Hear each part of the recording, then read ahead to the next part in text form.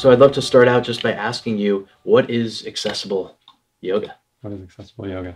Well, that's a good question. It's kind of two things right now. I think of it as an organization that I've created based on the teaching I was doing, for the last 20 years, 25 years, working with people with disabilities. But I would say that accessible yoga is also just an inclusive, program just to support yoga teachers who are trying to bring yoga to populations that aren't included in commercial or mainstream yoga classes. Mm. And so we're just trying to create kind of an underground culture of yoga that's outside of that mainstream world. Mm. So do you see the images of the perfectly physically fit, yoga person doing very difficult postures? Are these like kind of the obstacle, would you say, in the direction that you're trying to go in? Yeah, exactly. I think it's been unfortunate that yoga has been portrayed in that way as a purely physical practice, extreme, kind of like an extreme sport, and I love asana. I think asana is amazing, and I teach it all the time. But I feel like asana is just part of this, huge world of yoga that is really more of a internal practice. And so I get concerned that people feel that they are not able to practice yoga because they see that image, the image of the yoga practitioner, as a extreme physical thing that only some people can do.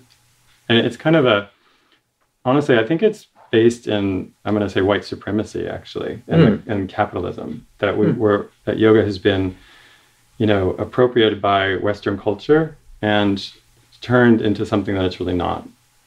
And so I think part of accessible yoga is trying to get back to what yoga is. I'm not trying to create something new with accessible yoga, but to actually go back to some more what I consider traditional aspects of yoga, which is that it's a spiritual practice, or even if you don't like the word spiritual, that, like I say, internal practice, working on calming your mind, connecting with yourself.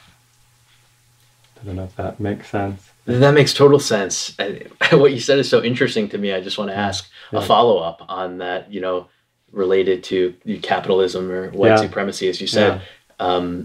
How do you connect those dots? Well, I mean, if you look at the way that yoga has been used and the way that a lot of large corporations are now using yoga to sell clothing and advertising. I mean, we're talking about big money. Yoga is a multi-billion-dollar industry. And in the West, money gets a lot of attention. That's where, and things are used or appropriated to sell things. And that's what's happened with yoga. It's like the physical advanced asana that is used to sell clothing and a whole lifestyle. It's a yoga lifestyle now. And I think that's a part of the world we live in. I'm not saying it's bad. I mean, it's okay to do that. It's okay to sell clothes and to market yoga, but I think we need to have more consciousness about it. So I'm not trying to be critical of it. It's just be conscious that that yoga and the way we perceive yoga is based on something that we're being sold. It is very consciously being marketed to us as a particular thing. And I think actually integral yoga as well has more of a full history, of an understanding of what yoga is as a larger path rather than just asana. Does that make sense? It makes total sense. I keep asking you. Yeah. What I think about really is kind of labeling and how we make decisions in our lives of what we choose to do based on the labels that we want to be associated with. So, for example, do I want to be seen as a yogi myself, or is that something acceptable with my self-image? So it's like this sensitive self-image, and really being concerned about what other people think of me dictates what choices I make in my life. And I think that's even much of the reason why yoga is, predominantly dominated by females, because it's more acceptable for women to, I go to yoga class, that's normal. If you're a man, you go to yoga class, although that's changing, it's seen a little bit more as being outside of the box, right? Interesting. Yeah, I mean, in a way, what you're talking about is also the impact of marketing, which we're talking about, and marketing has to do with how is something perceived. In marketing, what's used is the idea of aspirational models of marketing. So there's an image shown, and you want to have that lifestyle, so you buy that product to look like that person, to be like them. And so I think that's part of why men, I think, don't feel comfortable in yoga, is because of marketing, but also then the culture has followed that, and mostly it's women that are practicing now. I don't really know why that is exactly, but I think for all of us, I mean, there's benefit really, I think, to anyone practicing yoga. I mean, really, it's just transformed my life, and I've seen so many students who've benefited from it. So I feel like if we can just somehow show the world the possibility that yoga offers, not just within asana, not just adapting poses, but actually looking at how we can apply all of the different practices of yoga in our lives, I think it can just open up so many possibilities for people, that, people who would never think of yoga per se because they don't think they fit that image. Right. Yeah. Going back to the population that you focus on, and I think, pretty much all of us that are yoga practitioners and teach, we get the question, or we run in with those who have never done a yoga class before, and they say, oh, I'm not flexible. I can't, based on the images that you're talking about and all of that. So how do you respond to that as like, okay, I'm going to be the entrance way into kind of allowing someone to take that step and, begin a life of yoga? That's a perfect question. I mean, I think that's exactly what we're facing, and I am concerned about, because I think that, really there's a lot of people practicing yoga now in the world, but really there's so many who aren't. And I feel like, those are the people that I'm interested in reaching, people that aren't practicing, people who don't think they can do it. And so I really want to find that way, find the way to teach yoga in a different way, or make it inviting to people who don't think they can practice. I mean, and especially people who have been marginalized. So I'm particularly interested in people who feel like they're excluded from mainstream yoga culture, and in fact excluded from culture and society in general. I just feel like, that's where I'm interested in bringing yoga. So my work's been mostly with people with physical disabilities, but I'm also, and accessible yoga is really more than that. We're working on supporting yoga teachers that bring yoga to any marginalized groups, or groups that haven't been served currently, or aren't currently served by yoga. So yoga in prison, or yoga in hospitals, whatever. It's just people that, aren't going to yoga classes already. And I don't know how exactly to bring yoga to those populations, but that's what I'm pursuing. And I would say that the way I like to do it is to support people that are doing it already. So I don't want to tell other people how to do it necessarily, but I'd like to find out what's working out there and talk to those people. And so that's what our conferences are. We run 2 large conferences a year, and the conferences are like gatherings of, usually have around 20 presenters who are working in this field, this very large, but field of accessible yoga, kind of like yoga for everyone else world. And I get to listen to them, and they get to listen to each other, and they network and connect, and we educate each other, and it's quite beautiful, to hear what's already happening out there. There's so much amazing work happening in this world of accessible yoga. So many yoga teachers and organizations are serving outside of that mainstream culture, but they often don't get the attention and don't get money. So I think that's really another big issue, is like policy, and really how do we support yoga going to those communities? Not because it feels good, but because those communities are already engaged in some way, and they may need our support. So I mean, I think there's so much to do. It's not just, it's a marketing question. How is yoga perceived out there? How are we portraying yoga? But also, how do we support people within those communities that are practicing and are teaching, rather than also there's kind of another challenge of being like the white savior thing of like going into a community and trying to fix something or serve something that you don't really understand, and that's not the issue either. I think it's really empowering people. In fact, accessible yoga began because I was frustrated that people with disabilities weren't taking teacher training programs, and so I created a teacher training to train people with disabilities to be yoga teachers, with the hope that they would then go back to their communities and bring yoga there, which many of them did, So. Is it possible to, teach that portion of the population without kind of having lived that experience yourself, right? Like if you're not a marginalized part of the population, so to speak, can you still stand in front of that class and be of genuine service, or do you really have to stand in their shoes in order to be effective? I mean, I think that yes and no. Like you can to a point. I think you can serve as best you can, but I think you have to begin by being honest about your position and your privilege and what you've experienced. Personally, I mean, I'm a gay man, and so I feel like I've had some experience of being marginalized in some ways, but as a white man, I haven't experienced some, I have a lot of privilege. So to me, I have to be honest when I'm teaching about where I'm coming from and what I know. And then I can just offer opportunities for people to then explore themselves. But really, I think my main goal is to train other yoga teachers within communities and support them as much as I can, so that they can figure it out themselves. Like, I don't want to come in with the answers, but I just don't feel like there's many organizations out there supporting that. I mean, we have this like incredibly powerful commercial yoga world.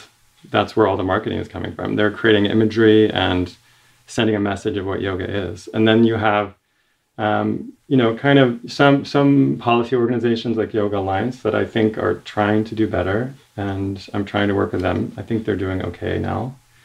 But I don't really see any support for the grassroots yoga, right? To bring yoga to the people. I'm basically an anarchist. Yeah. That's true. Why do you put yourself in that category, and why are you like lit with this fire? Like, is it from some kind of personal experience that you have? Is it that your priorities are kind of differently aligned? I don't know. I think it's a combination of things. I think that I came into yoga in a slightly unusual way, which is that my background is in AIDS activism. When I was young, I was in my late teens and 20s, coming out of the closet during the AIDS crisis in the 80s and 90s. And so my experience in that time and my kind of, like growing up time was very unusual. I think that most people didn't have that experience of like basically being surrounded by people who were sick and dying. And my friends were. Like, I literally lost most of my friends at that time, and my best friend died in 1995. And I spent time, those early years working in AIDS hospices and marching on the streets in demonstrations and getting arrested. And it was frustrating, but also very powerful. I mean, there's a lot of benefit in that experience, in that I saw how to organize community. I saw the benefit in grassroots organizing and in listening, really coming together as a community and just listening to each other rather than having a hierarchy of power, which I feel like is what most systems that we work within are. So I'm just still interested in that. And then yoga really saved me. And I feel greatly indebted to yoga for giving me a way to find some peace of mind myself. So what I'm interested in is then giving that to others. I feel like I owe that back, to the world, is to try to bring yoga to people who need it. And we all need it. And especially anyone who's feeling like they don't have it, or they don't have a way, maybe anyone who feels trapped, who they don't feel like they have tools to deal with their struggle. Those are the people I'd like to bring yoga to. So I do feel kind of indebted for that, I guess. Yeah. You spoke about, hierarchy that happens often. Yeah. And so even in a yoga class, right, that can happen a lot, right? There's the teacher and you're the student, so I'm going to kind of tell you what to do type of thing. Yes. So for you and for, our teachers in that role, how would you even define, a good yoga class to yourself? Yeah, I mean, that's very much on my mind. Is what happens within the yoga class and how is that experience replicating an oppressive culture that may not be supporting people in their growth. And I think it's a big problem. And so actually what I do in my training is I ask teachers to reflect on that, to reflect on their role and their position, and also the way they feel about their students and whether they feel that their students have knowledge and wisdom or not. And how can you start to look at your students differently and see that potential and see that you're coming into that relationship in a more collaborative way to not just value your knowledge, but to value what they have to offer. And so that what happens is you create a relationship that's a mutually beneficial relationship with your student. Now, I realize that most of the time as a teacher, you're talking, right? You're like giving information, but really the way you say things and actually what you feel about what you're saying can really shift. So I can offer teachings in a way like just do this, command, or I can offer information as suggestions and exploration and possibility. And to be honest, that's also trauma-informed teaching. So that like a lot of these ideas are kind of coming out in different ways in yoga right now. I mean, trauma-informed teaching is kind of like a catchword right now in yoga because everyone has trauma. So we need to be conscious of that when we're teaching. But actually trauma-informed teaching often means that you work in a more collaborative way with the student. You offer options rather than one way. And you're trying to give people more control over their body and over their lives through practice. Rather than just being told what to do, they actually they gain more authority over themselves. So that's an empowering approach. So I guess just to summarize, I would say that there's two words I use when I train teachers. I ask them to look at collaborating with their students and also to do so in a creative way, to approach teaching as creation, as a creative endeavor. And I feel strongly that yoga practice and yoga teaching is creative. And to me, spirituality is creativity, right? That when I have a background in art actually, which is weird because I don't do art anymore. But when I'm in yoga and in that space, it's the same feeling as when I'm making art. And it's this kind of, timeless, spaceless experience of being. And I feel like yoga brings you into that place and creativity brings you there. And I really start to see that there's an intersection between them and that creativity and spirituality really, really are the same, right? It's connecting with that source energy, that is within us through some activity. And I think yoga practice is a very concise, organized way of doing that. So I ask teachers to consider how can they approach teaching in a more creative way. And think of, rather than have a plan exactly, to understand, in a sense, master the material and then improvise. And I think that's what like a really masterful artist would do or musician, right? You learn the scales and then you can really play. Yeah, and what about the role of vulnerability too, right? As like a teacher, because you go and you don't plan on making a mistake, so to speak. Or, I do. There you go. Maybe that's the answer to my question. But I had to move into that space of like, okay, I can be vulnerable. I can show. And isn't that so important to a student also? Like when they're seeing a teacher and the way that you handle yourself when you, I guess, make a mistake, if we want to call it. Maybe that's more important than anything else that we teach. I mean, if I'm actually practicing yoga and being authentic with myself, then I'm working on my ego, right? I mean, because ego is an obstacle to our enlightenment, to our self-awareness. So, I mean, I think it's good to have an ego, right? We need that in the world, but to think I'm perfect or better than you is just fooling myself and creating more suffering for myself. You know, it's just, it's not yoga. So I'd say I often think I'm better than everyone, but that's not helpful. You know, then half the time I think I'm worse than everyone. So it's like it's like a roller coaster ride. Do you do that too? I mean, if the mind just kind of goes like up and down. Yeah. To make me feel better. Oh, okay. But I mean, yeah, to be vulnerable is to be human and honest and try to connect with people in an honest way. And I think newer yoga teachers, it's harder, right? Like you're like nervous, but when you get over that, I think just be honest. Yeah. A bit of a more technical question. Oh, okay. That someone would like to ask you, Jivana, is how to best accommodate folks with knee pain, knee replacements, aside from patting the knees or skipping the kneeling positions. What might you suggest? That really took it right down to earth. Right. We could do that. I know, right. I know I kind of like to talk way up there. I had one thought, which is, this actually came up in the training that I finished today and came up yesterday. Actually, rather than patting the knee, what's really helpful is to actually put a pad under the shin and to put weight on the shin. So like say you're kneeling on all fours. Is that the same thing? Kneeling? No. Say you're on all fours, actually like cat-cow preparation. Instead of just putting a blanket under the knees, you can put a blanket that doesn't go under the knee. It just ends right at the shin. So the pressure is actually on the bone. And that's generally safer for all the joints, is the pressure is not on a joint, but on a bone. Yeah. So I don't know if that's helpful. Hopefully that's helpful. Great. Okay.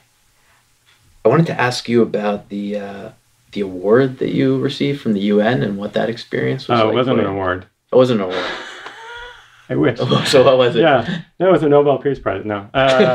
No, it was no award, but it was an award in a sense in that they asked me to teach there. So I got to go and teach yoga there.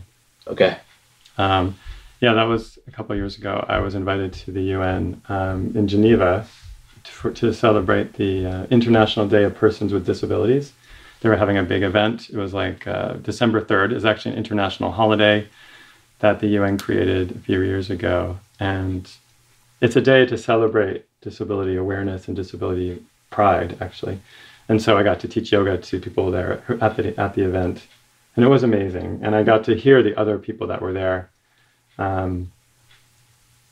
It helped me understand a little more about disability rights and the disability rights movement. And actually Swami Sudananda here at the ashram has a lot of experience in that. I learned from here this weekend as well. But it's interesting how disability rights, and I would say human rights in general, intersects with yoga philosophy.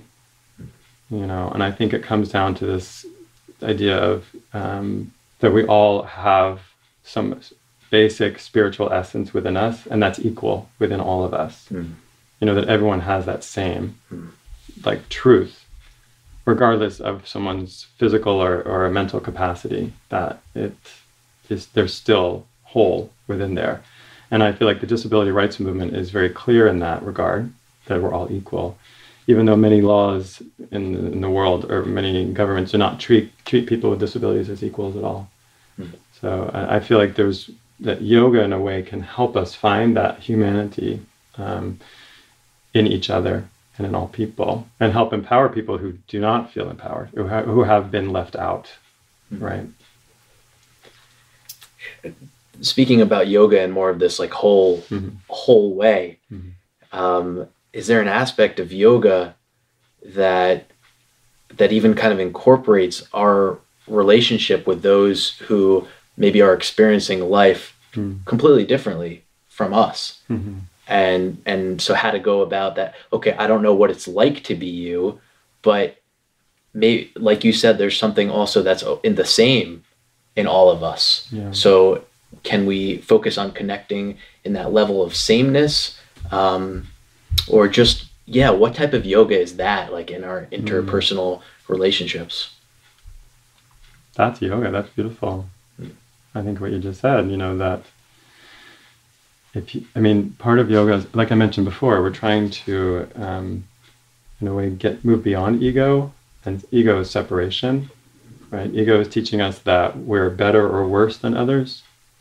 And then that can be projected outwards. So like society's ego does the same thing, where society may consider people with disabilities as better or worse than everyone else. So you often see people with disabilities portrayed as either put on a pedestal, like superhuman, transcending whatever problem they have, or you see them as less than, subhuman, with no power and no rights. And you see this happening a lot with other oppressed groups. They're either put way up or way down. And I think that seeing people as equal is important. I think equity is really the answer. But that's not to deny their experience. So I think part of what happens is something called spiritual bypass, where we say, oh, it's all good, and we're all equal, as if the suffering is not there. And that's not the point. The point is that the suffering is there. People do have pain and challenges in their life. And we need to be real about that, but also in the end to know that underneath that, they're human and they're equal. Everyone is equal in that regard. So there has to be a balance. It's really a paradox, actually. In fact, I wrote an article about yoga and human rights, and that I think it's on my blog somewhere, Accessible Yoga. But what I said in the article is that there's a paradox there in that we're all equal and yet we're all different, and be able to hold that. At the same, hold those two things together is yoga to me, right? And that's what I would say accessible yoga is for me, is be able to be in a room of people and say each person is different, they have different needs, they've had a different life experience and different challenges, but we can come together in a unifying way and share that moment together. In fact, one of the things I'm kind of obsessed with in yoga classes, it sounds kind of weird, but I love the idea of mixed classes where people of different abilities are practicing together. And I feel like yoga right now is pretty segregated. We think we're teaching different levels because we see yoga as a physical exercise or something. So we have advanced and beginning classes and chair yoga and all that. And that's okay. But I also think there's a really beautiful opportunity for yoga to be a unifying force. People can come together and practice together of different abilities. So I train yoga teachers to bring people who are practicing in chairs right into traditional mat classes. So I teach skills for teachers to do that. How do you have someone in the room practicing in a chair alongside people on a mat? Because I think that creates a unified experience, right? Yeah. I think about, from the perspective of a teacher, going into a class, and in a way, it seems, easier or more simple to just focus on like the physical posture, the exercise portion of it. But I think what you're talking about is so important in terms of seeing yoga as a deeper thing, a spiritual experience. And more than that, I think this is the real thirst, that people have, is to have, a spiritual experience in their lives. So from the perspective of a teacher, how to kind of step forward into acknowledging that, like what the possibilities of what your class can be, pretty much. It can be more than just this exercise. But that can be an intimidating thing for a teacher to move into that space. Right, and that can also be exclusive in a way of people who don't consciously want spirituality. Like some people don't want spiritual teachings, or they're not interested in religion, and they feel that yoga, it doesn't have to be, and we can make it more universal by taking that out. And so I think we need to find other ways of talking about that. I think spirituality is part of life, and we separate it as if it's something else. I think it's the basis of what's already going on. So you can't really take it away. So it's there in asana, right? Your spirit is there in asana. Your spirit is there in everything you do.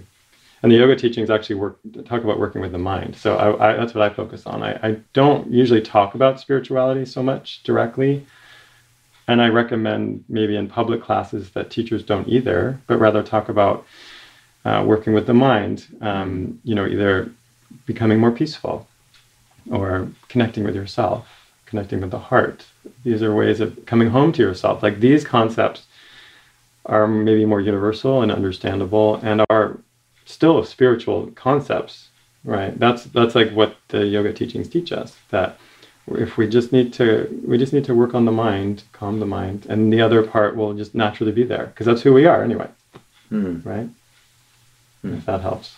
Yeah, I love that. It makes me think too of just asking questions too during a class. Like, okay, you fell out of the balancing posture. Like, how did you feel about that? Like, what happened there with your mind? Those types of like inquiries, just to ask.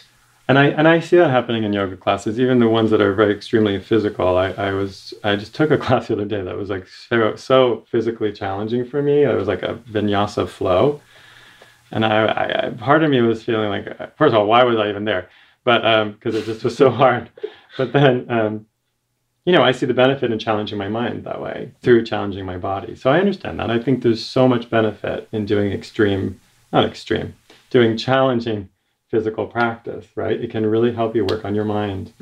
But I think you have to just keep that in mind, that sure, you're strengthening the body and you're working on the mind, but eventually the body is going to die, so what's going to happen then? Or you'll even get older. What happens when you get really good at those asanas and then you have an injury, or you turn 50 like I did, a year and a half ago, and all of a sudden I feel really old. So it's just, things happen, and you can still be a yogi. Like, even if you can't move at all, right? Even if you can't move your body at all, you can be a yogi.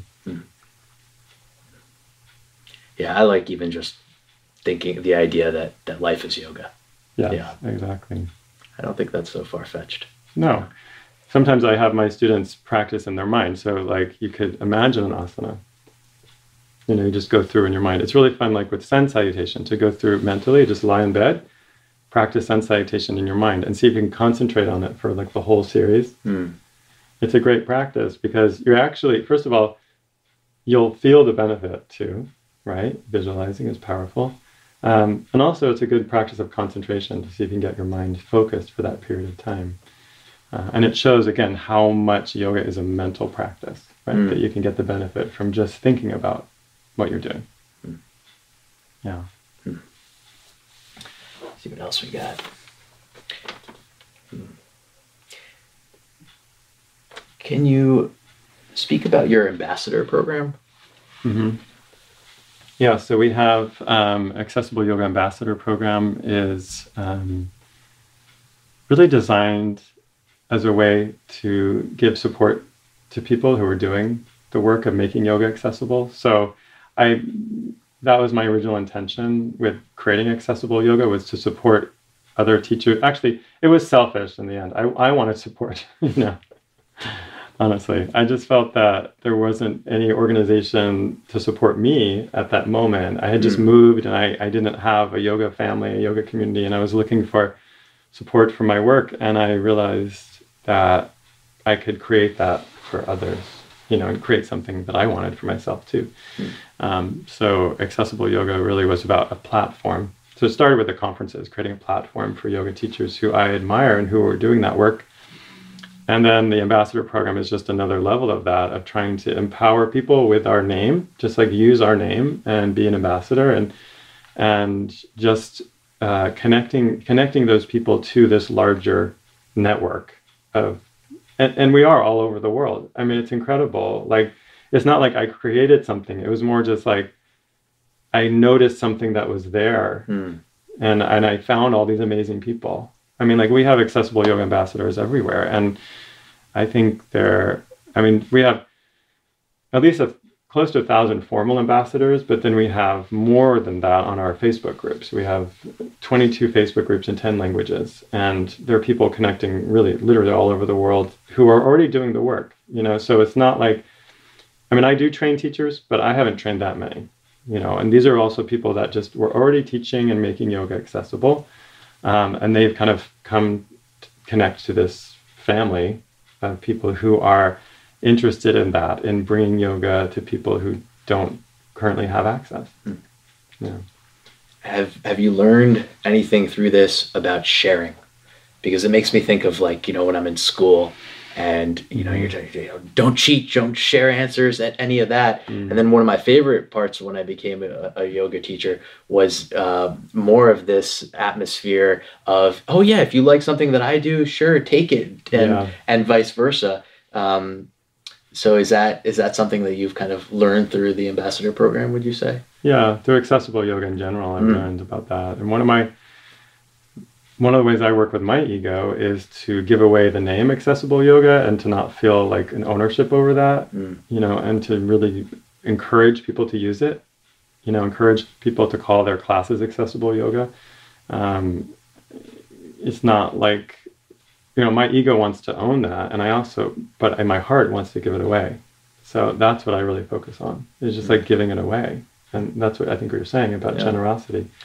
And I get so much back. Like the minute I give something away, it comes back to me, even more. It's been incredible, actually. It seems almost hard to believe, I think, until you actually experience it. Yeah. When you experience, I give without thinking, and then all of a sudden it's like, wow, all these things came up that you could never have strategized, right? Like you build a relationship with these people that leads to more opportunities, and you wouldn't have been able to make a game plan of it, but just through this mentality of sharing, it came about. Yeah, and that sharing isn't just, to me it's based on yoga practice, actually. It's not just because I'm not really that nice, I don't think. You know what I mean? It's not like being a nice person. It's just that because I'm trying to practice yoga. And to me, that means that I'm working on myself. And like I said, my ego gets in the way of my happiness.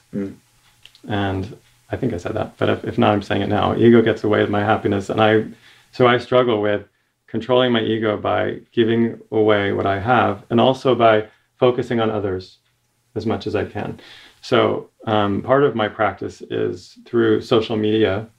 I don't generally share myself and my own practice very much. I'm constantly trying to show other people and what they're doing. So basically through accessible yoga and our social media platforms, we just show other people, just constantly share other people's work. Basically, that's what we do. We just like share it. Look at this person, look at this person, look at this person. Like that's how it works. And is that maybe what we're doing in a yoga class too? Like, well, maybe we're just sharing our own practices. Could it be as simple as that? Definitely. I love that. I that came up in our weekend training as well. Like someone in the group said, I don't call myself a teacher, and I don't say I'm teaching yoga. I'm sharing my practice. And I haven't evolved to that place yet, personally. My ego still wants to be a teacher, but maybe someday. But I do think we're doing that. We're sharing our practice. We're exploring together. Yoga is fun, and it should be. If it's just all serious all the time, it gets so boring.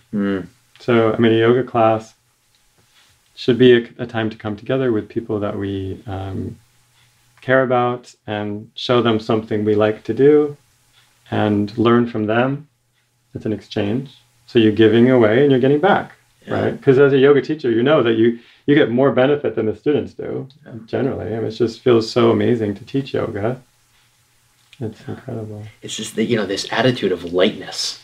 I'm very interested in, because it's so refreshing when you meet someone else or have an experience where it's just this lightness and almost a wonder, for life. And I think it's such an opportunity to bring that into the world through teaching, if you can manifest it. But what's in the way of a teacher kind of getting to that place of lightness? I'll tell you what's in the way a lot is trying to fix things and heal and cure and solve problems. I say that's the biggest obstacle for me, especially if you're working with people with disabilities or who are struggling. It's so easy to think that you're going to come in and solve something, even if you actually might know something that would help. It's not your place. You can share what you know, or you can share, and then you let it go. It's up to the person to decide. You're not responsible. We're not responsible for someone else's journey. And I feel like we think we're helping. And in fact, it's that concept of like helping versus serving. That is very, very dangerous trap. And I think a lot of yoga teachers get into that trap. They're helping. And that's not really useful. It's not useful for the student, and it's not useful for you. In fact, you'll end up burning out, right? This humility, I think is what you're talking about. Yeah. And I think something else you shared also made me think of it when, we compare ourselves to each other. And, half of the time you spend thinking that, you're above, and then the other half that you're below, this type of thing. For me, the answer there is humility in the sense that, like, I have no idea what someone else's experience is like in life. And the more I can just not really pay attention to it and focus on it, like, and just concentrate on what I know, which is the self, the better off, I'll be. But it's we get distracted with this comparison game. And to me, it's a lack of humility, because it's just impossible to know where we stand compared to another person anyway. So why enter that game? Yes. I think the best thing is to help that person ask themselves. Do you know what I mean? So to me, a lot of what yoga is about is like giving someone tools to explore in their own life how to solve their problems, how to find the answers. So if someone comes to me with a problem and they say, I'm suffering, I have this problem, I'll often say, well, what do you think you should do about that? And I might find different ways of saying that. That's basically what I try and say. Right. Is like, ask them. Or maybe rather than just ask directly, say, okay, well, maybe you need to just do some practice, get quiet, and then ask yourself. But in the end, the answer is coming from you. I don't really have the answer. Right. I can tell you what's helped me. That's fine. I can share what I do. But generally, I would just turn it back. Turn it back to you. Because it's dangerous for so many reasons, like you said, not just humility, but if you think that you're healing, that you're curing, and that you're helping, you're setting yourself up for later failure, actually, right? It's your ego is getting built up. It's just, the ego will find any opportunity it can to get puffed up, and then it pops, and you're just left lower than you were before. And that's been my experience. So. Maybe we have time for one more question here.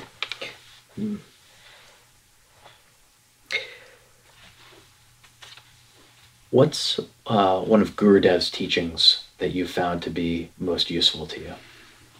I mean, there's so many. I would just say, his focus on service, and that's kind of the theme that I think we've been talking about here, which is service doesn't mean to me that you're just giving everything all the time, but that you actually know how to give, right? That you know how to take care of yourself, and you know how to offer to others, to give back at the same time. So there's some kind of lesson there that he was a great example of that to me, and it's something he talked about a lot, to understand what does that actually mean to be of service to the world. It's something I'm trying to figure out. So. Do you think that we're created to serve in a way? Yeah, I mean, why else are we here? I don't know what's going on. When you were talking about your personal story and how you were involved in activism when you were younger, it made me think that you kind of saw behind the veil, or you experienced something you experienced service, and there was no way of going back, and you've just continued to go forward in it. Because it was such a change from, finding purpose in your life, really. Mm-hmm. Yeah, I think just being exposed to illness and death early on, and then to Swami Satchidananda's teachings at the same time, it really helped me see that the mind and its games don't really work, and there's got to be another way. And I think that's what yoga teaches. Yoga teaches us to be to question all the time and analyze the way we're working, the way we're thinking. And to try to connect with a deeper place within us, and then to experience that, to experience peace and contentment, and to really know that that's enough, that we don't need to achieve these external things for happiness to come. They come through service, through a serviceful life that allows you to be peaceful with yourself. And it's a challenge. I mean, it's very hard. So I'm not saying that's easy. I'm struggling with it a lot, but I'm trying.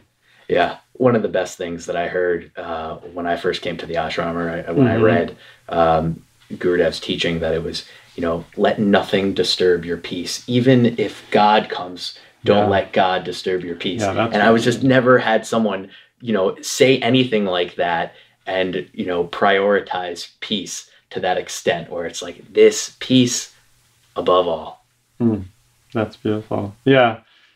Well, I got a ways to go. Let's put it that way, because things bother me all the time, especially politics and, that kind of stuff. But, I know that in the end, if I obsess about it, it's not helping. I try to find something to do. So what can I do within the world that I have, within the people that I can touch? How can I, support them? And that serves me. That's how I get back. I get something back when I'm able to support and give something away. Yeah. In terms of actually making progress, do you think more progress is made from like a place of like frustration, or from a place of like lightness, like I accept how everything is, but still I'm going to try to move in a positive direction? I'm asking myself that question all the time. I think that is essential to ask. I think both ways work.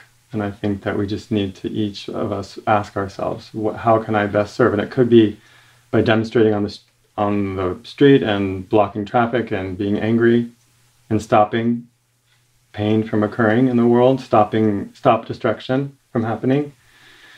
It can also be through creation and doing positive things. So I feel like both sides are effective, and I think we just need to we need to do the best we can. There's no one answer. I also think sometimes we can act in a strong way, and sometimes we can be softer. But that's what I'm trying to figure out, actually. So I don't know. You need to tell me. I think like you said, allowing everyone to make those decisions for themselves. Like what is right to you to do, and just follow that. Thank you so much. Thank you.